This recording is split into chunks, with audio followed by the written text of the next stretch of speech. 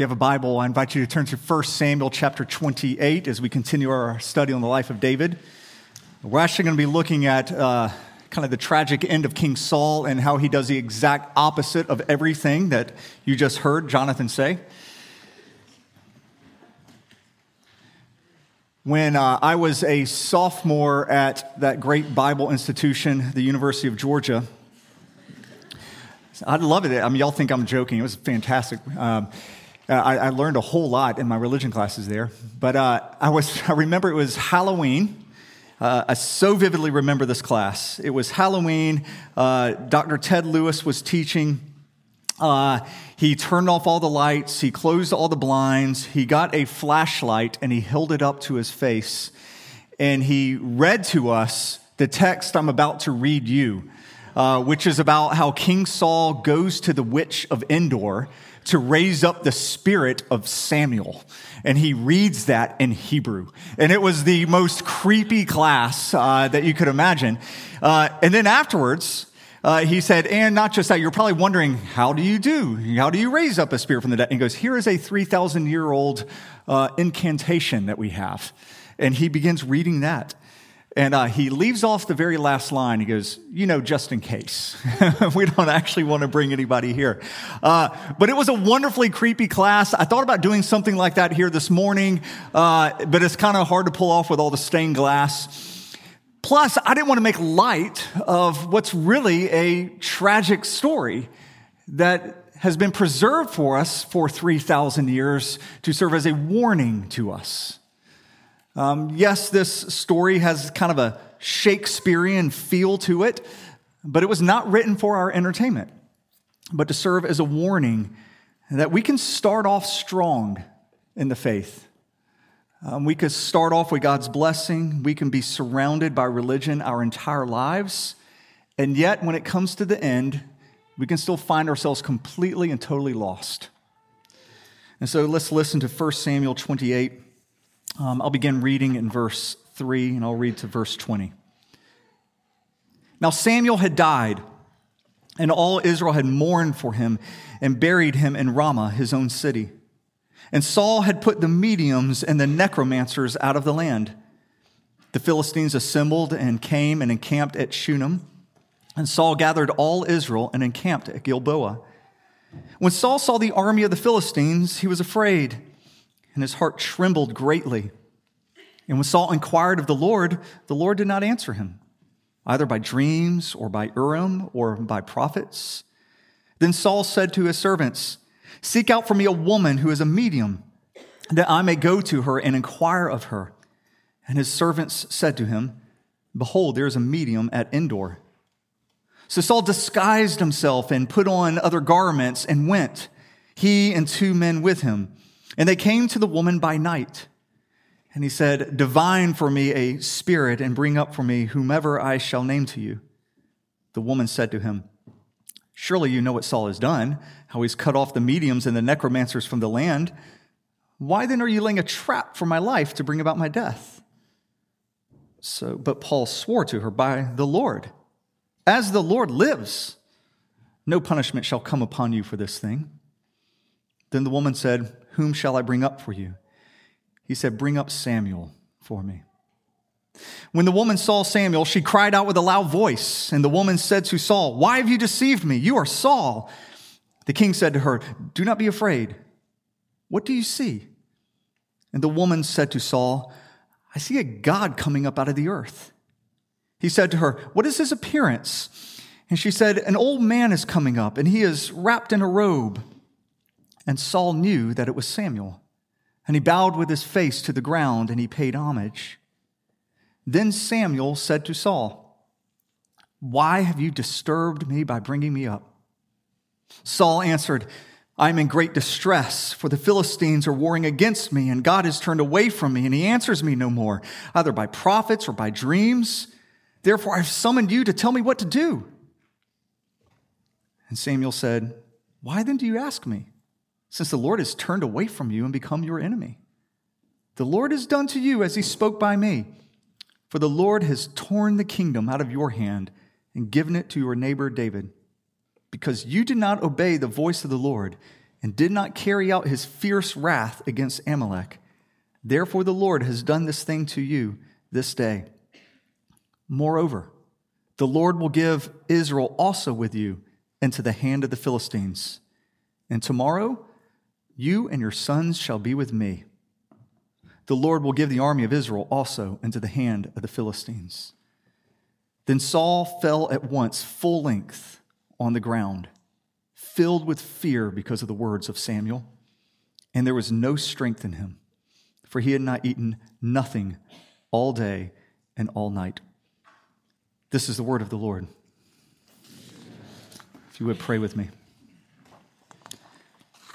Father, we thank you for the word that we've just read.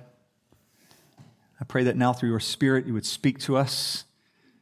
We need to hear from you, for your words are life, and we need life. So, Father, would you, through your Spirit, write these words on our hearts? I pray that my words would fall to the ground and blow away and not be remembered anymore, but Lord, may your words remain, and may they change us. We pray this in the strong name of Jesus. Amen. So I'm sure that all of you have experienced at some point in your life times of anxiety, times you were afraid, and all you wanted in that moment was just a little bit of guidance. Somebody to just tell you what to do, how to respond to this situation, how to get out of this situation. And so where do you turn during those times? And what happens during the times when you turn to God, but it seems like God's not even listening because you don't get an answer? That's where we find Saul in this story, filled with fear that's consumed almost his entire life, filled with anxiety. We actually read here that he was afraid and that his heart trembled greatly. In other words, he was falling apart. He'd become a wreck. And a couple of things had led Saul to this point.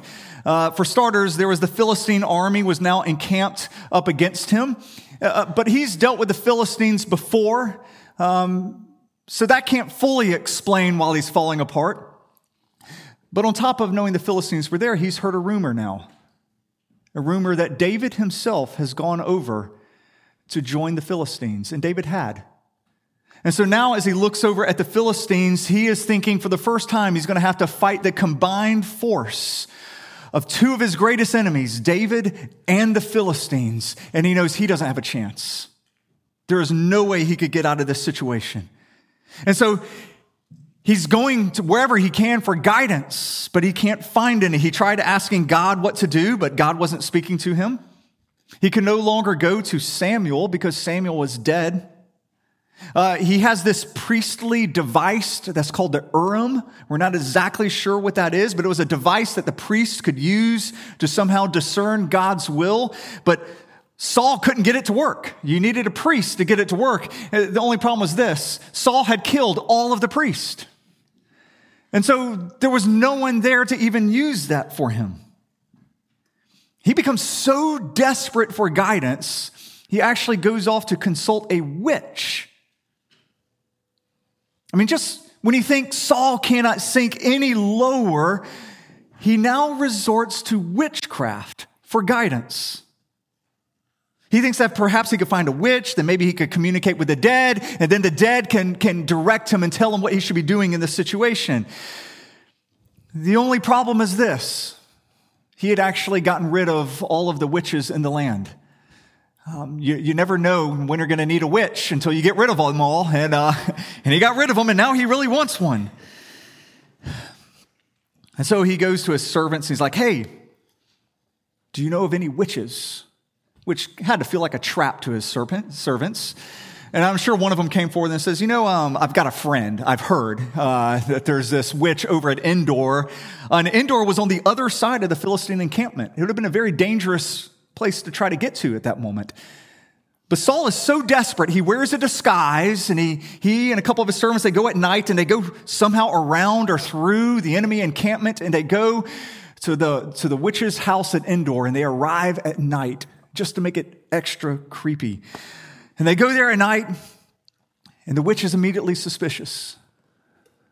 It's like, why do you want me to bring back somebody from the dead? Why do you want to speak to a spirit? You know Saul has made that illegal. Are you a spy from Saul laying a trap for me? And Saul swears by the Lord. No, that's not the case. Nothing bad is going to harm you. I mean, Saul is now going, like, can you get any lower than where Saul is in this moment? And it convinces her, and she says, okay, tell me, who do you want me to bring up? He said, I want you to bring up the spirit of Samuel. Now, why in the world a witch would want to bring up a prophet of God, I'm not sure. If I was a witch, I wouldn't want to do that, but for some reason she says, okay. Perhaps she didn't think it was actually going to work. Perhaps she just usually faked her way through these things, and she said, fine. And then it works. We're not given actually any description as to what she does. The Bible is just really silent on that. I don't know if you noticed that. It's just like it just jumps over, and all of a sudden she sees something. Apparently, though, she does whatever things witches do to bring back, the spirits of the dead. She goes through some kind of chants, probably waves her arms around, whatever it is. But all of a sudden, Samuel himself appears, and she screams. It's like she was surprised it worked. It's like, oh my gosh, it's Samuel. She screams. Apparently she really wasn't used to this kind of thing working, and so she is shocked. And because Samuel does appear, she then puts two and two together, and it's like, who would call up Samuel? You've got to be Saul. And then she could not imagine herself in a worse situation. Think of yourself, if you're a witch, now in your living room, you have got the king who is the enforcer of putting all witches to death, and then you have the prophet Saul, now both in your living room before you. It's a bad day for her, which is probably why she just kind of gets Samuel and she gets Saul talking to one another, and then she just leaves the room. Pretty odd story. I probably should take a moment just to address the whole can you bring back a spirit from the dead and actually talk to them thing that's going on here, because you probably have questions. You're not alone. Did this witch really bring back the spirit of Samuel the prophet to talk to him? My definitive answer is maybe. That's as good as you're going to get from it. Maybe. We do know that, the Bible, takes up some precious space in it to address necromancy and people trying to bring back the spirits of the dead. So we at least know that people were trying to do it, and God says you should not do it, so people at least thought it would work. But my suspicion is this, and it's just a suspicion, that it was actually the Lord himself who brought back Samuel. That just as God had brought Elijah and brought Moses to the Mount of Transfiguration to talk to Jesus, here the Lord brings up Samuel to talk to Saul. And that would explain why she is so shocked that this actually worked. But I can't give you anything more definitive than that because, this isn't exactly John 3:16. All right, I'm a little out of my depth when it comes to this. But regardless, I can tell you this. Don't try it. Don't try to bring back a spirit from the dead. That's why the Bible's even really silent as to what she actually did. So no Ouija boards, no things like that, all right? So it works somehow. And Samuel appears and he's really grumpy. He's like, why did you disturb me? Why did you disturb my rest? And then Saul just launches into all of his problems. Look at verse 15 with me. It says, then Samuel said to Saul, why have you disturbed me by bringing me up? Saul answered, I'm in great distress. The Philistines are warring against me. God has turned away from me. He's not answering me. There's no prophets. There's no dreams. I need you to tell me what to do. You can almost hear this just bubbling out, rapid fire to Samuel. Now, let me just stop right here and ask you a question. As Saul is telling all these things, all these reasons why he's bringing Samuel, why he needs guidance, why he's in this crisis, as he's bringing up all these things, do you actually think he even mentioned the core issue at stake? Do you think he actually brought up his real problem? There's a glaring omission here. He never mentions his sin. He never mentions, oh, I killed all the priests. Oh, I've been hunting the Lord's anointed David. Oh, I've tried to kill my own son. Oh, yeah, I've repeatedly disobeyed the Lord. None of those things were even mentioned at all. Instead, he's just pointing outward at everyone, saying, they're the reason for all my problems. It's all these circumstances, but he never actually looks at his own heart. He never mentions his own disobedience. Yet the biggest obstacles that Saul had in his life were not out there, they were in here. Saul's own sin was his biggest obstacle. And that's true of us as well. Our sin, our rebellion against God is the biggest obstacle that we have in our lives. Can I tell you some painful but honest truth?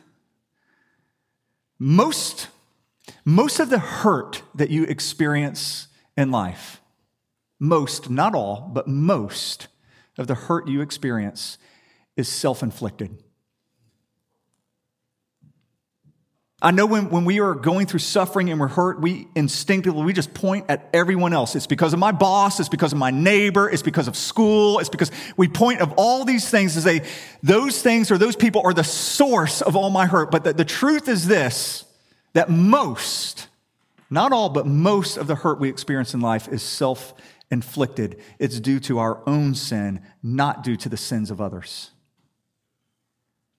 And so if we're looking for someone to blame, we probably should look in the mirror at these things. Quit looking outward, begin looking inward. Samuel reminds Saul of this. In verse 18, Samuel tells Saul that the reason he's falling to pieces, he's in this crisis, is because he didn't obey the Lord when the Lord told him to go and destroy all the Amalekites. Do you remember that story? We looked at it, 1 Samuel 15. We looked at it several weeks ago. God said he wanted to bring his judgment upon the Amalekites. They were an evil, evil race. And God told Saul, you're my instrument for destruction, for judgment. I need you to wipe them all out. Kill all the people, destroy all the possessions, even destroy the people, the possessions. Don't profit at all from this war at all. Take no livestock with you. He was crystal clear. This is a war of judgment, not a war of profit. And Saul heard it and he's like, okay. But then he didn't obey. He preserved the sheep. He kept them because he wanted the wealth. He wanted the booty, the spoils of war. And so he disobeyed. And if you remember how when Samuel came to confront him, and he says, why didn't you listen to the Lord? And Saul's like, I did listen to the Lord. And Samuel goes, if you listen to the Lord, why am I listening to sheep? You're literally surrounded by sheep. And then Samuel makes all of these excuses, but he never repents. And if you remember at the time, Samuel makes this unusual comment. I actually didn't get to really unpack this when we were going through it weeks ago. But as he's confronting Saul in his sin, it's just a really unusual line that now makes sense. Samuel looked Saul in the eye and he said these words. First words we're familiar with. Behold, to obey is better than sacrifice. But then he says this. For rebellion is as the sin of divination. It's an odd comment. For rebellion is the sin of divination. When you read through it at that time, it kind of seemed out of place and it just kind of came out of the blue. But now look where Saul finds himself. Do you think Saul ever pictured that he would actually do the sin of divination? He would go and find a witch and he'd be trying to bring back the spirit of the dead? You think that's where Saul envisioned his life could possibly go in that moment after he just had a great victory over the Amalekites? People are literally singing his praises, writing songs in his honors. He just set up a monument to himself. He's gotten wealthy from all the spoils of war. Do you think in that crowning moment he ever thought that he would end up in a place like that? Yet here he is. What Samuel, when he said, for rebellion is as the sin of divination, what he's saying is, I see in you, Saul. I'm looking into your heart, and I see the seed. I see the seed of divination. The seed of an evil that you cannot imagine, but you're putting yourself on the path to it. Because you think this is just a little sin. It's not a little sin. If you won't listen to the Lord, you put yourself on a path to listen to the demonic. There is no such thing as a small sin because you're placing yourself on a path. And Samuel rightly looked in Saul's heart and he saw where it was going. We have those seeds in us. Which path do we put ourselves on? Now, up to this point in the conversation, Samuel's not brought up anything new. He's just brought up old sins that, Saul refused to repent of. But now as Samuel's bringing into this conversation, he gives Samuel a final prophecy. A final prophecy from the dead. This is a prophecy you don't ever want to hear from a dead person. Samuel just says, hey, I'll see you and your kids tomorrow. That's it. I'll see you and your kids tomorrow. And then Samuel disappears. And when Saul hears that, he literally just collapses in total fear. No strength at all left in his body. And I cannot think of a more hopeless picture than the one we have right here. This is what Paul describes in Ephesians 2:2. When he says, you were at that time separated from Christ, alienated from the commonwealth of Israel, strangers to the covenants of promise, having no hope and without God in this world. That is Saul, having no hope and without God in this world. And if you have no hope and are without God in this life, you will have no hope and you will be without God in your death. And it is a tragedy that we see in front of us. I typically actually enjoy preaching at funerals. I like preaching at weddings. I think I like funerals even more. For one, they're in the right mood to really listen to what matters. But boy, if there's a faithful believer and they've died, there's sorrow, but such rejoicing and such hope as we look to the resurrection of Christ. But I've also had to do a number of funerals to people who have outright rejected Jesus. And there is nothing worse. I mean, honestly, I'd rather do anything at all than have to be behind a pulpit doing the funeral of someone who didn't know Christ. I mean, because what can you do? What can you say? I mean, I get up there and every time I just struggle with words. There is no hope I can offer. There's no comfort I can give. I can't appeal to that person anymore to believe the gospel because that person's time has gone. All I could do is point to their life as a tragic warning to don't go out the way this person went out, without hope and without God. What can we learn from the tragedy of Saul, who died without hope and without God? Well, we can learn, I'm going to pick 3 things here. We can learn that we can be surrounded by religion, and yet it will not save us. If you follow Saul's life as you go through it, you'll notice that Saul he's going to religious ceremony to make another sacrifice here. He's always going to these different religious ceremonies. He was surrounded by religion. Yet it didn't save him. He also did a whole lot of good in his life. I mean, he wasn't purely evil. I mean, he got rid of the mediums and the necromancers. That's a good thing. and it didn't save him. There were times he obeyed God when it was convenient and suited him. There were times that he prayed to God when he really needed something. If he lived today, we would likely see him as just a successful church-going man. And yet he never trusted the Lord. He never knew him. You actually find this over and over as you read through his life. And this isn't every time he mentions the Lord, but it happens enough that it just kind of pops to you, especially when he was talking to Samuel at times.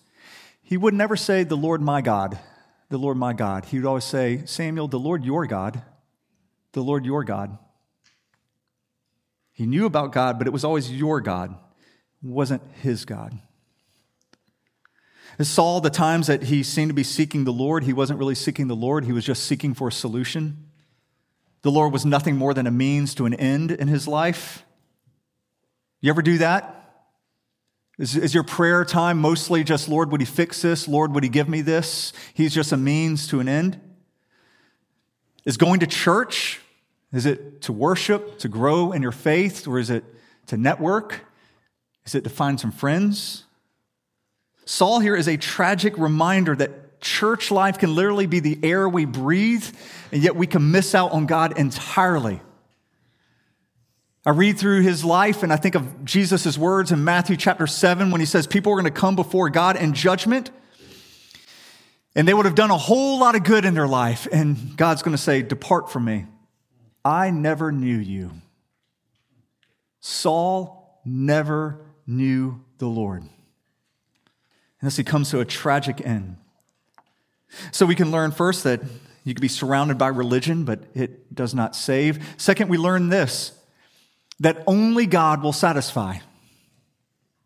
Saul was never satisfied with God. Never. Therefore, he can never be satisfied with anything.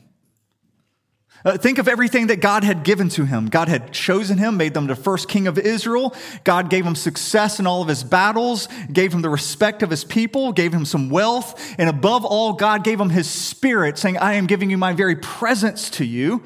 And he showered him with promises and love. And Saul responded to all of that and said, "Not enough. I want more. I want more wealth, more praise, more songs, more monuments erected in my honor." Because the Lord was never enough in his life. Nothing was ever enough in his life. Final thing we learn from him is our desperate need to repent. Saul never repents. Even here at the end of his life, he refuses to repent. That's all he needed to do, humble himself and repent. I mean, there were times that looked like he was repenting. I mean, there were times he'd break down crying, weeping. But it was never because he had broken God's heart. It was because he had been busted. He had been caught in his sin. My wife has told me on several occasions I'm a terrible counselor for this reason. I have said at numerous times in counseling as people have broken down crying before me, "Your tears mean nothing to me." Yeah, I just don't want any of y'all to come to me to counseling, because right now you're like, "No, I'm not going to Joel." Your tears, mean nothing to. And there's probably a little bit of callousness that's come over the years. Like, can we speed up the process? But mostly it's this: I'm no longer fooled by tears. Because people come to my office and they cry for the most ungodly reasons. They cry because the sin they loved is being taken away. They cry because they got busted and now they're having to deal with the consequences of it. But very few people cry because they know their sin broke God's heart. You never see that repentance in Saul. He cried for other reasons, but not because he ever broke God's heart.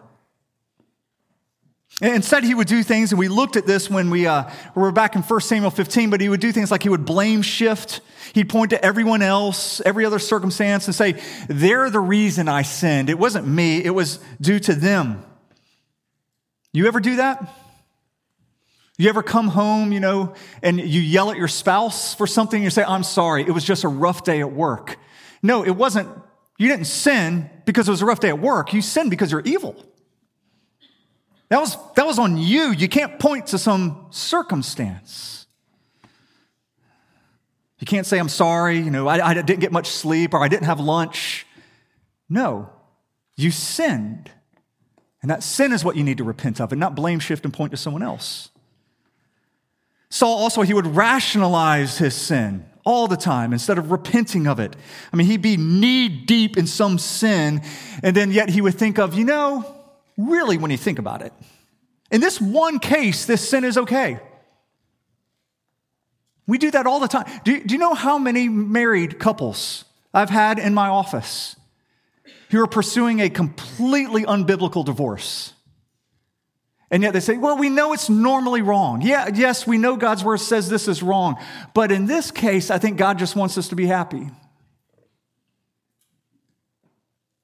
Or times when people might steal from their office. They're like, I know that's normally wrong, but they owe me back pay. Like, we try to rationalize our sin instead of own it and say, it's wrong. It's sin.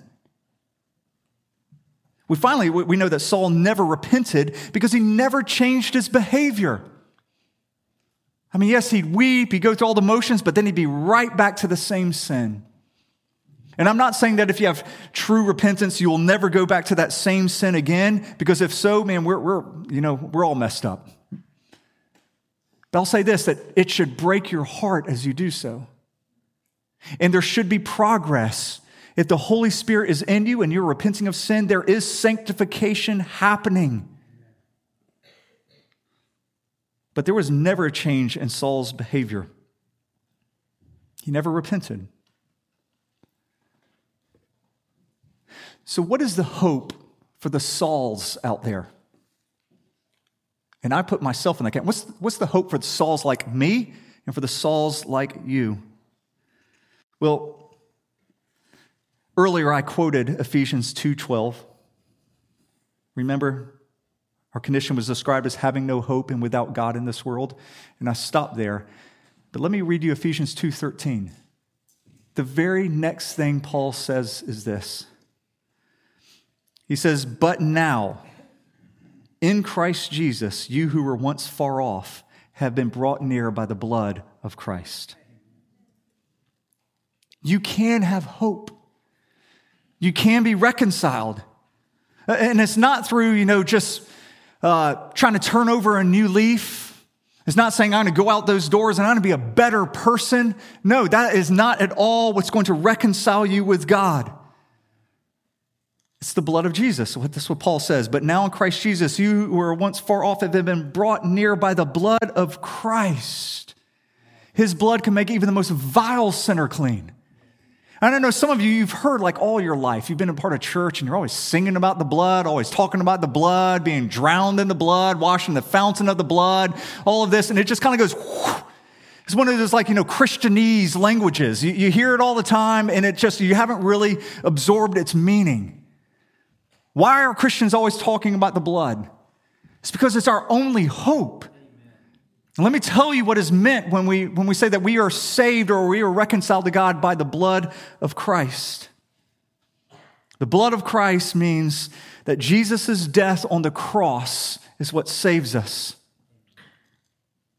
You see that unlike you and unlike me and unlike Saul, Jesus did not deserve to die. It's the wages of sin is death. Death was never going to come to Jesus. So Jesus decided he would go to death for us and conquer it. And what you have in that moment is Jesus, when he goes to death, he's treated like Saul. Saul says that he cried out to the Lord and the Lord would not answer him. That happened to Jesus, in which he's on the cross and he says, my God, why have you forsaken me? He felt the forsakenness just as Saul felt the forsakenness. But Jesus never sinned. What he's doing is he's taking our sin and he's placing it on him. Therefore, he's abandoned. And then he takes his righteousness and he places it on us. It's what we call the beautiful exchange. He takes our old life and our old sin and he gives us new life and forgiveness and his righteousness. That's what we mean when we say we are reconciled to God by the blood of Christ.